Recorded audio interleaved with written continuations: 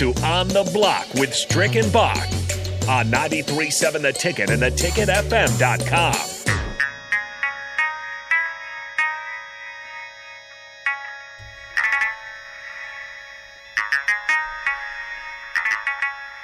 Happy Monday to all the Ticket listeners out there. This is On the Block here, and we are going to continue our NBA Summer League talk as Strick was out there, and we'll jump into some Husker football here in a second, but we did leave something that I wanted to talk about before we get out of the NBA Summer League portion of the discussion, and that's some of the top players in the Big Ten last year. Obviously, the tournament didn't do so well, but individually you had the Jaden Ivies, the Keegan Murrays, the Johnny Davises, the Kofi Coburns, all right up there in All-American consideration. And then for most of them, we mentioned Kofi Coburn earlier, doesn't really fit the league, but those other guys, lottery picks. And you don't want to take too much out of Summer League, but certainly can take a little bit away from it. We've seen in the past guys that do pretty darn well and kind of translate, and then other times guys that are struggling right away continue to struggle. It is that kind of looks like the way that two different guys are going here. Keegan Murray, who was picked fourth by the Sacramento Kings, of course, formerly of Iowa, was the Summer League MVP, averaged almost 24 points per game, proved that his three-level scoring at Iowa could translate to the NBA, at least to the NBA Summer League, has a decent ISO game, can rebound, stretch the floor. I mean, he's got just everything that you'd want. That's why I thought, everybody's kind of throwing out their four guys for the first overall pick, and I wouldn't go as far as say to take Keegan first, but I thought, man, that guy, I think he's going to translate well to the NBA, and so far he did. Johnny Davis, not so much. Really struggled. The 10th overall pick to the Wizards. He was a guy that I always kind of wondered about. Of course, he got injured late against Nebraska, and some Wisconsin fans still hold that against Nebraska because they weren't able to do so hot in the tournament without him. But in any case, really struggled, and I always wondered at Wisconsin, his numbers were good, but it was like the Wisconsin team was pretty good around him, I felt, and set him up well. It's not. I mean, he shot 30% from beyond the arc in last year in college. He rebounds well. He ended up scoring a lot, but I would have been hesitant to draft him. He got a commercial already. I can't remember what that commercial was, but a faux draft where he was, and then I was like, man, Johnny Davis is the name you choose of them all. He's off to a rough start. No question. I think what ends up happening is, like you're saying, he's a very emotional guy. He's a very intense guy. He's looking at this as an opportunity to try to come in and become like a Cade Cunningham or somebody that's going to be that guy, coming into the system, right? But who we have there at the Wizards, Bach? Bradley Beal. Bradley Beal, in some instances, has almost led the NBA in scoring. Oh, yeah. They're not calling on you to be that because you, guess what, play the same position. So you want to be able to hit shots, knock down threes at high clips, take care of the ball, rebound, run, get out in the open court, make yourself available, and defend your butt off, right? Mm-hmm. That's the way he should have been. So this is to continue the conversation that we're having. This is how his mentality is. But his mentality is ego is coming into it. And so when your ego is involved, you're becoming a press, meaning you press to try to have everything to happen. You're taking bad shots because the physicality now is there. All those different things are there for you. Whereas Keegan is a no-nonsense dude. Not sped up. He's going to just go with the flow. He's going to take what comes to him, and it ends up being 24 points a game. Banchero in a similar manner. He came in with an aggressive mentality. I think he even came in with a more just to do what he does, but just more aggressive in doing it, right? Not looking at the fact, but knowing the fact that he's the guy. So there's a different level of confidence. I'm trying to prove to you that I'm the guy. But because Bradley Beal's there, and I know you know that, and we play the same position, so I'm trying to prove to you that I'm him and better, right? Yeah. So you press. Banchero comes in confident, number one guy. They need me to be the guy. I'm him. I'm just going to keep doing better at what I do well.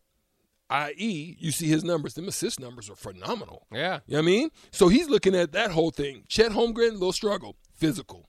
Yeah. That's all. That's just all physicality. He's a developmental guy. Once the scouting report gets up on you, this is where he likes to do. He's going to go behind the back here. I mean, you're talking advanced analytics. Yeah, when he takes 2 to the right, he's going to go behind his back. He's going to take 2 and maybe a step back to the right. You know what I'm saying? Or he's going to go to his right. He's going to spin back. The defense knows all of that. And once they catch up to you, once you put the physical to it too, makes it tough, right?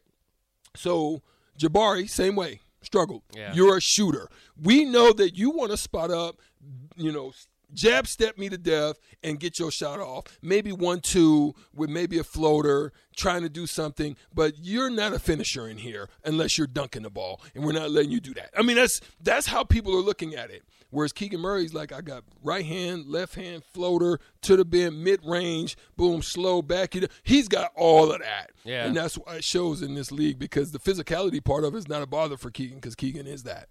Yeah, I can't wait to see these guys rookie year, and as it moves on forward, I think that you've got some good players there. Sutter Heyman text line is open, by the way, 402-464-5685. You can always text us to let us know if Stricky's talking crazy today. Is this just coming back from the weekend? Is it Manic Monday? But other than that, Bach has been calm. He's been the Keegan Murray of the day. I'm wired up, banged up. I'm banged up. Yeah, you get those energy drinks in you. That's what it'll do it to you.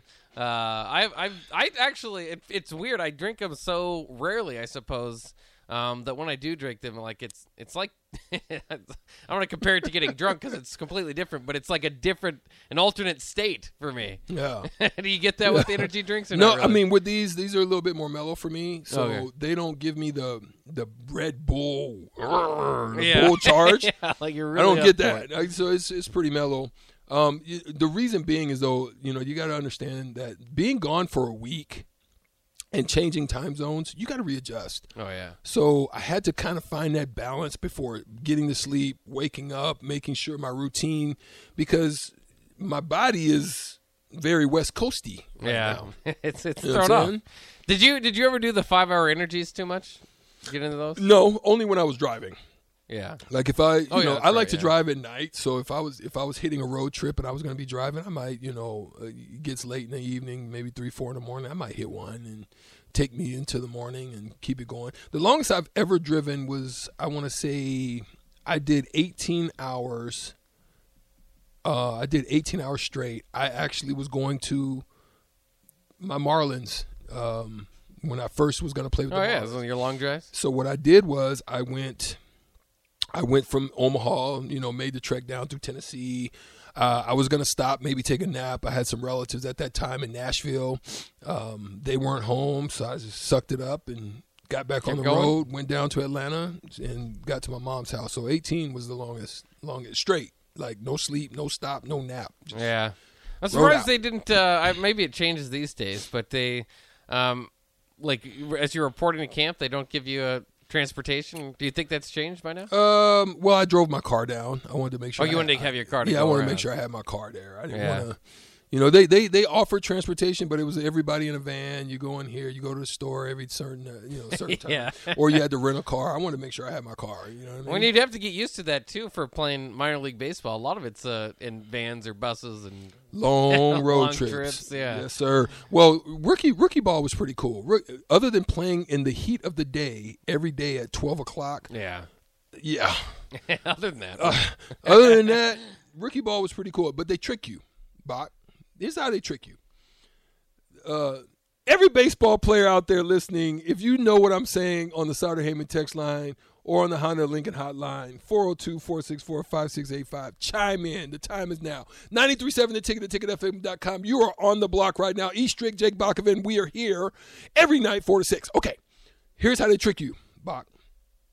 So they bring you down. You go down to Florida. Everything is cool. You get into you get in, you get signed in. They set you up with roommates. One of my roommates, he's out there. He listens sometimes. He's out in Phoenix right now. I'll probably see him when I go there. But we had 4 roommates to a room. I mean, to an apartment, 2-bedroom apartment. Each of us had a single bed. Okay, yeah. And so they put 4 people. They take that portion of whatever it is out of your check. Do they? Yeah. Okay. Whatever it is for that apartment, they take it out. So you have whatever, money to go in groceries and if you wanted to hang out or whatever the case may be. Or if you were a top draft pick, you got bonus money or you got bonus money like I had. Yeah. You still had a little bit extra, right? Yeah. Some were on free agents coming in and they didn't have the money. It was tight. So you live in these nice apartments. They got little basketball courts, tennis courts. It really is nice. A little clubhouse and everything's cool. Air conditioning's running. They get furnished apartments. It looks good. TVs. Your next year, you're thinking rookie ball. Your trips are pretty good. You're going to Lakeland. You're in Kissimmee because we shared with the Astros at that time. So we shared a facility. We was on one side, Astros was on the other. You go up to Lakeland, hour, down to Fort Myers, over to Plant City. You're just doing these little treks up and down Florida. Yeah. You're probably where we was located in Central Florida. You're maybe doing 3 hours per trip, right? Yeah. But you get to the next one. You get to single A, short season, up in New York Penn League. New York Penn League. So there's teams in Pennsylvania. Yeah. There's a few teams in Canada, and you're in New York. We happen to be not too bad centralized, but more to the north. So, St. Catharines, when we had to go there, 12 hours. Jeez. 8 hours, 7 hours. And you're talking big men in bus or two. Your knees is tied up. It hurt. But then they drop you off. You're in the hotel, Holiday Inn, I remember. And they're like, you got 3 days to find a place. Oh, wow. Or they're going to start charging you. The Holiday Inn. For the Holiday Inn. Yeah. That's how they do it to you. Different than rookie ball. You're thinking, give me a place, take it out of my check, Yeah. We found this little hole in the wall. We went and bought bikes. One of my roommates, it was and you got to partner up. Hey, me and you, we let's go find it. Yeah. You go on a hunt, get in the newspapers, you trying to find it, and you go see a couple, and I'm talking, it's roachy. It's real roachy. But you might take it anyway. But hey, and then you get a bike, and you can't take the car up there because they fly you up there and drop you off. Unless you bring a car down the road, you rent a car every now and then. But for the most part, you get a bike and you ride to practice every day. But the good thing is most of the games are at night. Well, yeah, there you go. There's the trade-off. Right.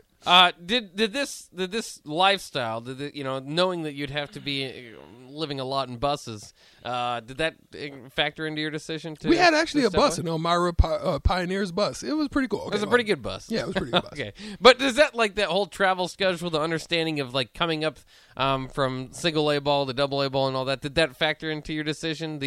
Just the lifestyle to go back and play? Facts. Yeah. Fact. No, when they told me, hey, if you want to go and give basketball a shot, because I knew if you make it in basketball, you made it.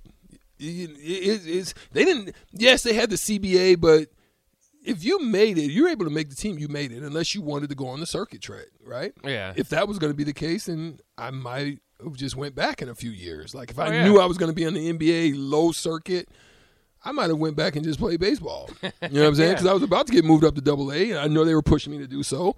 So they probably would have went down to spring training another season, worked my tail off, got real nice, and went up, your way again. Went on to get it again. So that was the choice I made, and it worked out. Yeah, they gave you too good of a deal, really. Yeah, because you didn't have much to lose by leaving. Yeah. And you only gained. And you did gain. You went to the NBA. We'll take a quick break. When we come back, it'll be time for Shootout with Strick. Your chance to win $15 to Buffalo Wings and Rings. Call right now, 402-464-5685. Only one can play. And Strick has a 6-game winning streak, so you're going to want to knock him off. 402-464-5685. Shootout with Strick is next year on The Block.